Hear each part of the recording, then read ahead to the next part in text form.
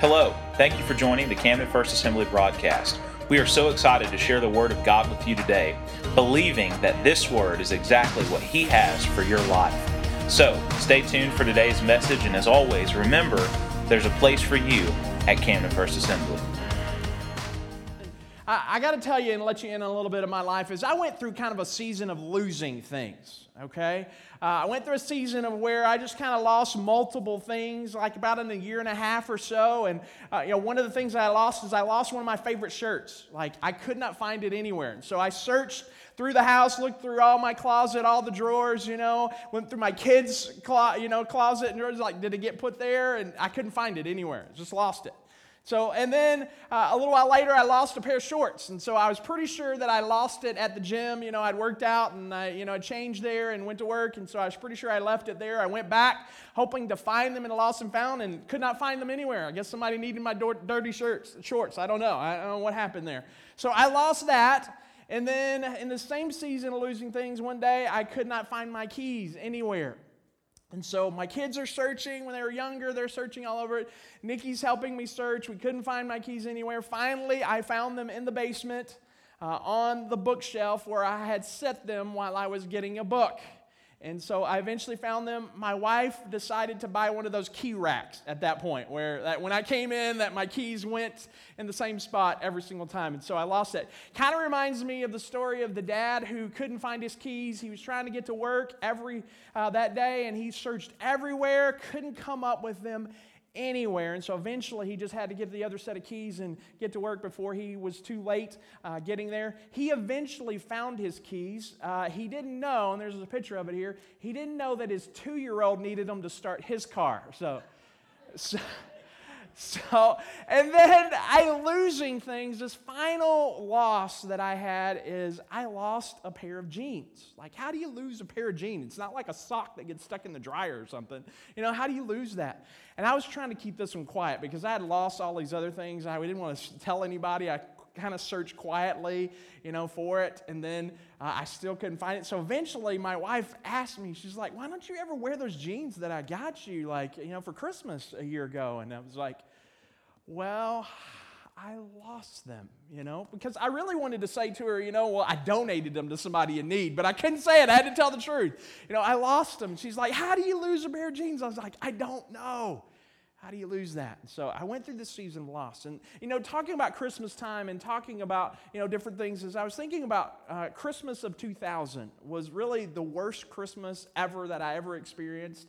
And here's why. And it wasn't like it was supposed to be bad. It was going to be really good. We were traveling. We were in Texas at the time and living there. And we were traveling to Chicago to my wife's family for Christmas. I was looking forward to the time off, looking forward to just being with family, looking forward to enjoying all the great things that goes along with Christmas. And so it's about a 15-hour drive. And about halfway through that drive, it started happening. I was feeling great. And I started feeling achy, started feeling cold, started running a fever, and I just felt terrible. We stopped and got some medication, put it in, and I think for the remaining 6-7 hours of the trip, I was awake for like 15 minutes. Nikki was on her own the rest of that trip there. And so we get to Chicago finally that evening, and I, try not to hug anybody and contaminate anyone and just go straight to bed. And so I'm thinking, well, maybe I'll be better by Christmas Eve. And so Christmas Eve's the next day, and so we get up. I don't feel any better. They have plans to go across the street to her aunt and uncle's house for Christmas, and I am not feeling any better, and so I am stuck on the couch with my box of Kleenex and watching Home Alone.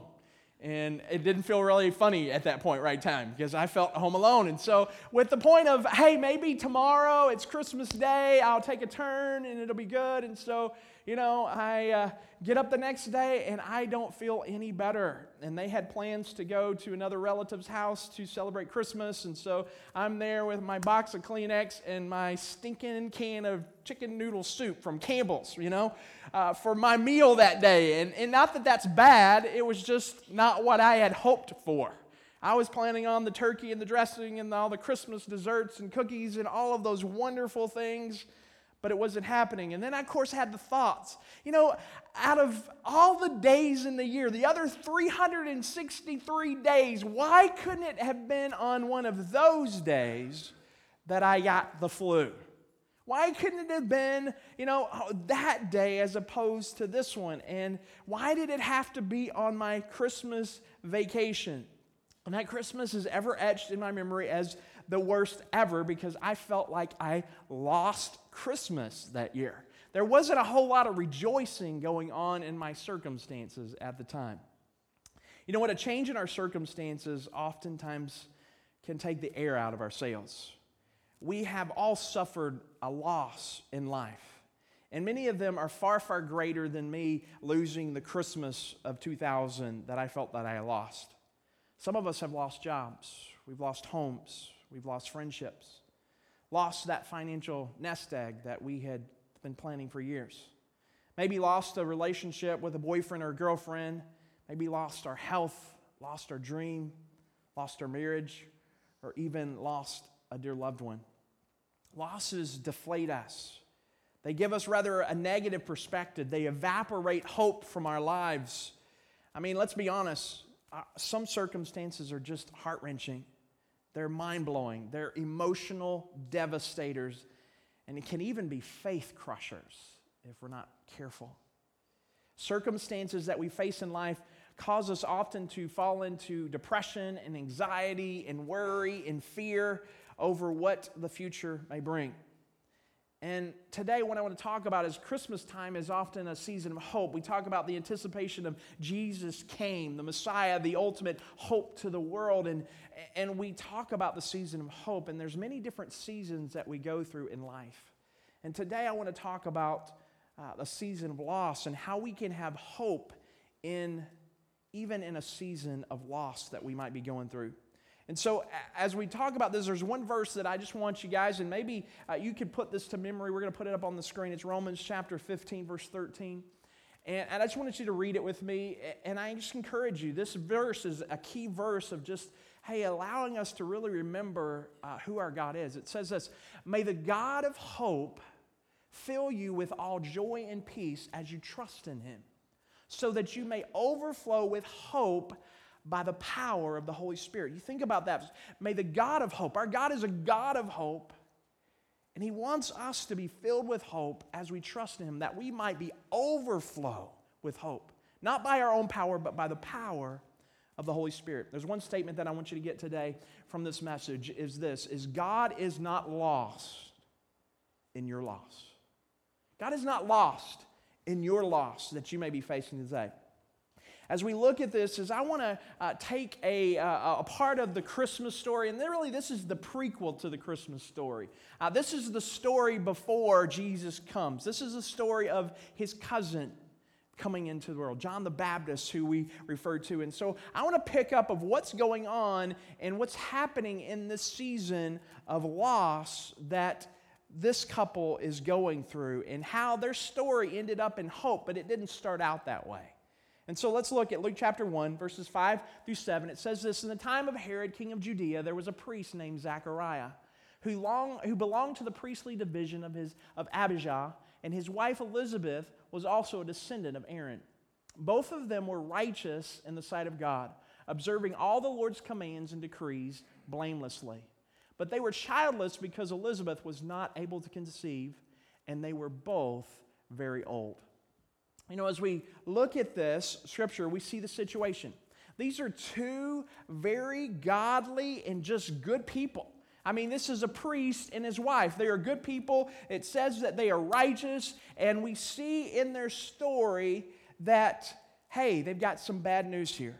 They can't have children, and they are old. And honestly, they're beyond the days of being able to physically have a child. And so you think about it. All of their younger years, how many years did they spend praying and asking God for a child to bless them with a child? And how many prayers that it prayed over the years and they were not answered. And I'm sure after a period of time that they had given up all hope. Hey, we're beyond our age to be able to have children. Why would we even keep praying that? It's too painful to be able to pray that. And we also know culturally at that time that this would have been just more than not being able to have a child, but childlessness was a blemish on their marriage. Childlessness was considered at that time as a struggle of just the shame. and they had no thought of being able to have a child.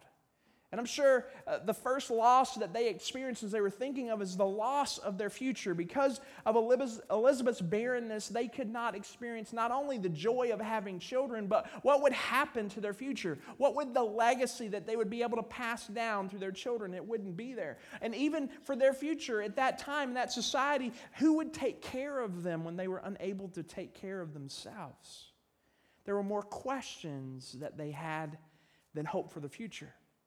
There were not only questions, but there was a lot more, because when we hope for something and it doesn't happen, we start asking questions, why?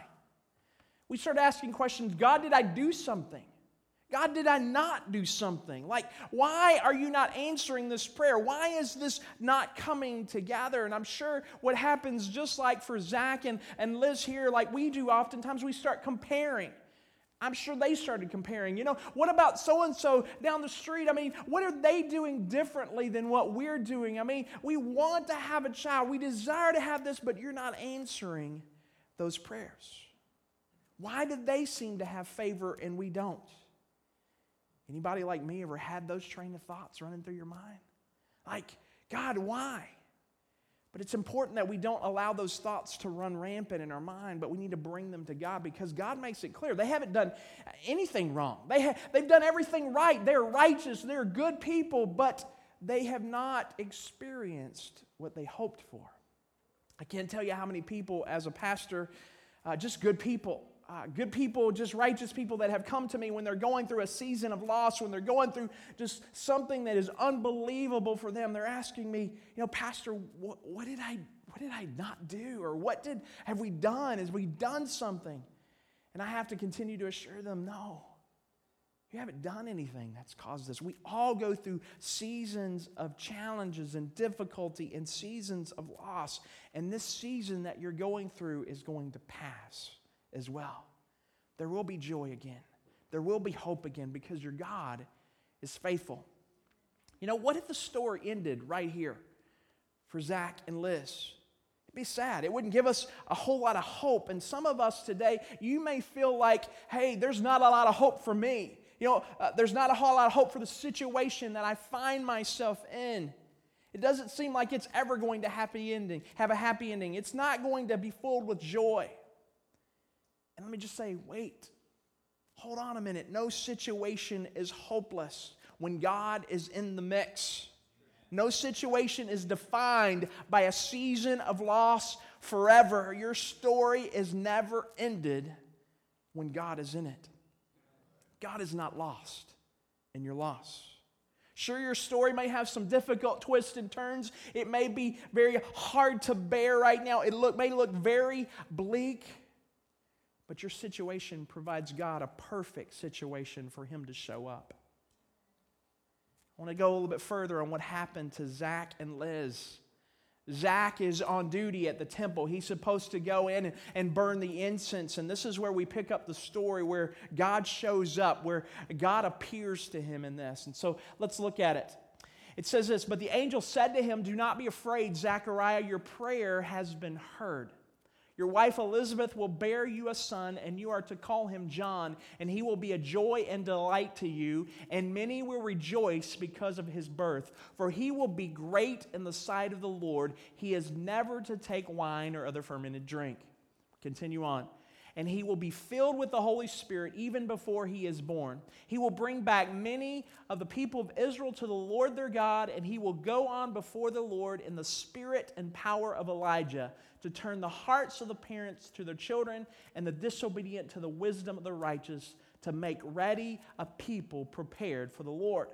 Zechariah asked the angel, "How can I be sure of this? I'm an old man, and my wife is well along in years." The angel said to him, "I am Gabriel. I stand in the presence of God, and I have been sent to speak to you and to tell you this good news. And now you will be silent and not able to speak until the day this happens, because you did not believe my words, which will come true at their appointed time." Good news came to Zach and Elizabeth. In their old age, they were going to have a son. Can you imagine the headlines in the village at that time? Hey, 65, 70-year-old woman gives birth. I mean, we don't know how old she was. We just know that she was old. And I want you to think about another loss that happens in the story here. Is not only was there the loss, there was this other loss, is that Zechariah lost his voice. He wasn't able to share all that he experienced because he didn't believe, because he didn't trust what the angel was saying. And the message there is that he was unable to speak until John was born. Now, there's probably some good side and some bad side to this. I mean, they say a guy averages about 7,000 words a day, and then he's done, and then they say a woman has about 20,000 words a day.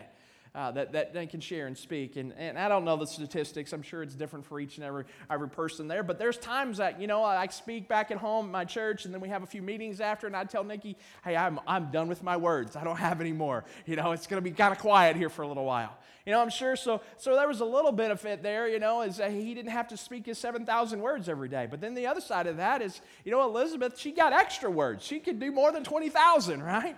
He couldn't talk back, right? What's she going to do with that? So I'm sure there was that positive thing. I mean, there is that Chinese proverb that says the tongue is the sword of the woman, and she never lets it get rusty, But anyway, going on, I'm digressing here, moving on. So here's the thing. But she could say, hey, I'm going to go buy that very expensive crib that we saw down the road for John, And what's he going to say? He can't say anything, right? He can't say no. So as we think about this, it's interesting the story that Zach in this story doubts that this can happen to them in their old age. And I want you to think about that for just a minute. Why would he doubt that? I mean, he's a priest, for crying out loud. He knew the story of Abraham and Sarah. All of the Israelites knew the story of Abraham and Sarah, that Sarah was 90 years old when she became pregnant, that she was 90 years old when she had a child, that Abraham was 100 years old. And so why wouldn't Zechariah believe that God was going to bless them, that they were too old to do it? And here's what the Holy Spirit spoke to me as I was reading this story and I was thinking about. He says this, it's this point. We can sometimes believe God can do great things for other people, but not for us. And here's the thing. A lot of times we can believe and we can pray for somebody else. Yes, I'll pray for so-and-so and I'll believe that it can happen for them. I will continue to trust God to happen to them. But a lot of times as we start doubting when it comes to us, that we don't believe that the favor of God rests upon us. And here's the truth of it. God is crazy about you. His favor rests on every single one of us, every single one of His children. God is no respecter of person. And just like He answered for Abraham and Sarah, just like He answered for Zechariah and Elizabeth, He will answer your prayers. He will bring favor into your life. So when you comes to praying for someone else, I want you to continue to pray for the same intensity, believing God is going to do it in your life as well. Because we need to believe that God can do it for us. I had another thought as I was thinking about just Zach losing his voice, and it's this. You may find yourself in a season of loss right now, and because of it, you have no words. You don't even want to talk about the season that you're in. Maybe you feel shame because of the situation, and it just hurts so much. Maybe the loss that you're experiencing is not even because of your loss, but because of the poor choices of others. And you may feel like you don't even have any words to pray. I went through a season of loss, and where I felt like I lost words is because I felt like I had failed in many ways. And I felt like I lost my voice. We planted a church, and many of you guys know, in Royal Oak, Michigan, inside Metro Detroit. And so when we planted that church, there was things that we dreamed of, things that we believed for and believed God for. And some of those things came to pass, and many of them did not how we had dreamed them. And we spent 7 years there just laboring and working. We had a church that was about 75 to, maybe 90 people there, and that would come, and we didn't see the growth that we hoped that we would see at different times. Sometimes we were barely making it financially where, hey, when the checks got cut, we didn't get a check cut because we were just kind of fighting through it. And God provided, and God made a way, but there was struggle. And I remember at the end of that 7 years where we knew God was moving us on from that season and from that church and into that next place, as I went through that place of just, I didn't even really want to talk about some of the things because some of them hurt, Some of them I just didn't realize the things that God had done, and I felt disappointed. I felt discouraged. I felt down, and I remember just having to really seek God during that next season and that transition season of, God, you got to restore. You've got to work in my heart because this is how I'm feeling, and I don't even have words for it. And I remember over that time and over that next year as God really began to speak into my heart, and He began to remind me of His perspective on everything. And He reminded me of people within that church. He reminded me of the couple that had no relationship with Jesus, but today they have a relationship with Jesus and they are serving Him, and they are going faithfully, attending church, and they are reaching out to homeless people within the community. That we were part of that. Then He reminded me of the homeless man, that he was literally on the streets, that through our church and through what we were able to do, we were able to rescue him off the streets, and he's no longer on the streets today. Then He reminded me of the man that showed up at our church that he had contemplated before coming of taking his life, and that life wasn't worth living. He met Jesus at our church, and today he works at a boys' ranch for troubled youth, helping them. And then He reminded me of the couple that were part of our leadership team that we really poured into. We helped them grow and helped them develop. And today they're leading a life challenge ministry in Ohio, reaching and rescuing drug addicts off of the street.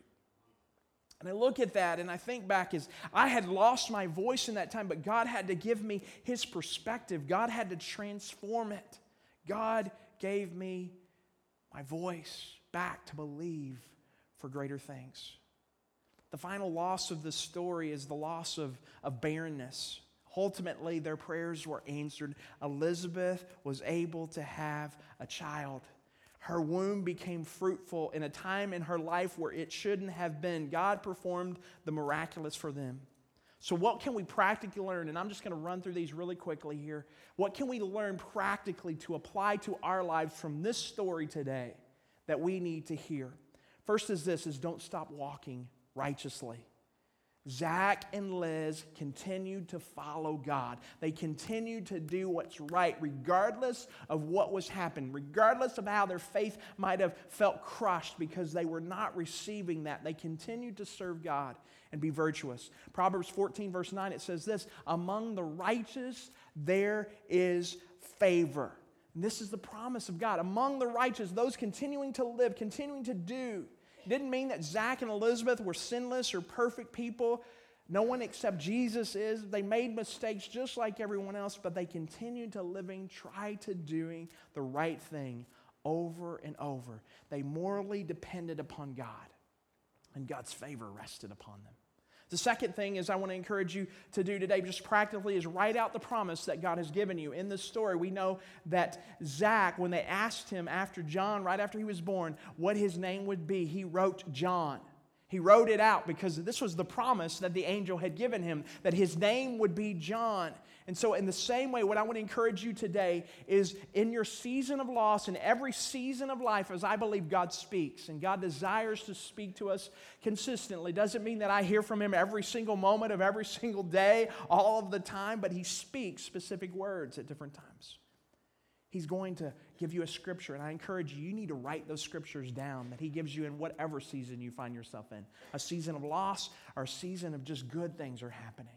Write down those verses so that you have a place where you can come back to them. I put them on my phone.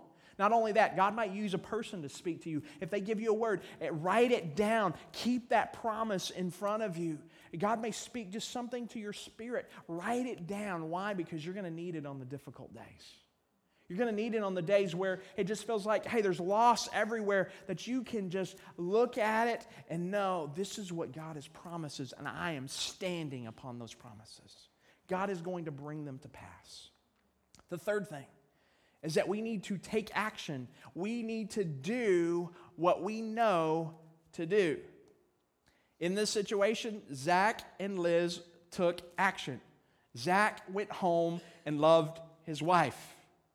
He went home and wrote a love note to his wife, communicating maybe something like this. Roses are red, violets are blue. We may be gray, but let's go play because, pretty lady, we're going to have ourselves a baby. We still got it, baby. I mean, they acted, I want to be funny here, acted on what they knew to do, right? A few years ago, you can see it, I'm starting to get a little bit more gray, and, I asked my wife, hey, should I do something about the gray? And she said, no, it makes you look more distinguished, and distinguished is sexy. And I was like, bring on the gray, right? All jokes aside is that whatever God has spoken, whatever He speaks to you, we need to continue to take action. Continue to do what God has called you to do until He speaks to you next. The fourth thing is that we need to do is we need to pray honest prayers while we wait. Tell your God your pain. God is never afraid of our honesty. We can pour out our heart to Him. Hannah in the Old Testament, she found herself in the same situation. She could not have a child, and she poured out her heart to God, asking over and over and over again for that blessing of a child, and her prayers were answered. In this story, the angel said to Zach, God has heard your prayers. Rest in this truth. Every prayer that you pray, God hears. Every prayer that you prayed, God hears. The fifth thing is this, is focus on the right information. You can't have hope if you focus on the wrong information. You can't have hope if you're thinking it's impossible. You can't have hope if you're looking at all the negative information. You can't have hope if you only focus on what is right in front of you as opposed to what God can do. You can't have hope if you just focus on where you have messed up or screwed up in life. You can't have hope if you just focus on the person or the individual that may have hurt you and caused some of the circumstances that you find yourself in. So let me ask you, what are you fixing your thoughts on right now? What do you focus on? Because what you're focusing on will determine what your life is going to like and the level of hope that you have in your life. Focus on the fact that God has great plans on you. Focus on the fact that you are highly favored of God. Focus on the fact that He loves you and that He is crazy about you. Max Lucado put it this way. He says, for us to remember, if God had a refrigerator, your picture would be on it. If He had a wallet, your picture would be in it. God is crazy about you. He sends flowers every spring and sunrise every morning. We must always remember this. God is for us. He is not against us. Focus on the right information. The next thing is this. Trust God's timing and will. God's timing is perfect. You see, there was a bigger story being completed here than Zach and Elizabeth that they had no idea about. There was a bigger story that God had a perfect timing for, that they were being a part of. They wanted a child, but God was doing more than giving them a child. He was giving them a man of God that said He would lead many people back to God. Jesus even said this about John, that there is no greater man born of woman than John the Baptist. Because God had a plan that Zach and Elizabeth were bigger than what they were seeing, what they were believing, and He had a perfect timing because this would be ushering in Jesus, His Son, stepping into our world to rescue. And let me just tell you this, God has a bigger plan as you're walking through your season right now. God has a greater plan that you can't see it right now, you don't know it, but even in your season of loss that He can turn it and He can make it great. And He can make it a powerful testimony of His greatness and of His power. The final thing is this, is that we need to realize God can push you further, faster. You may feel like you're in a season that you will never recover from. You will never, ever see it come true.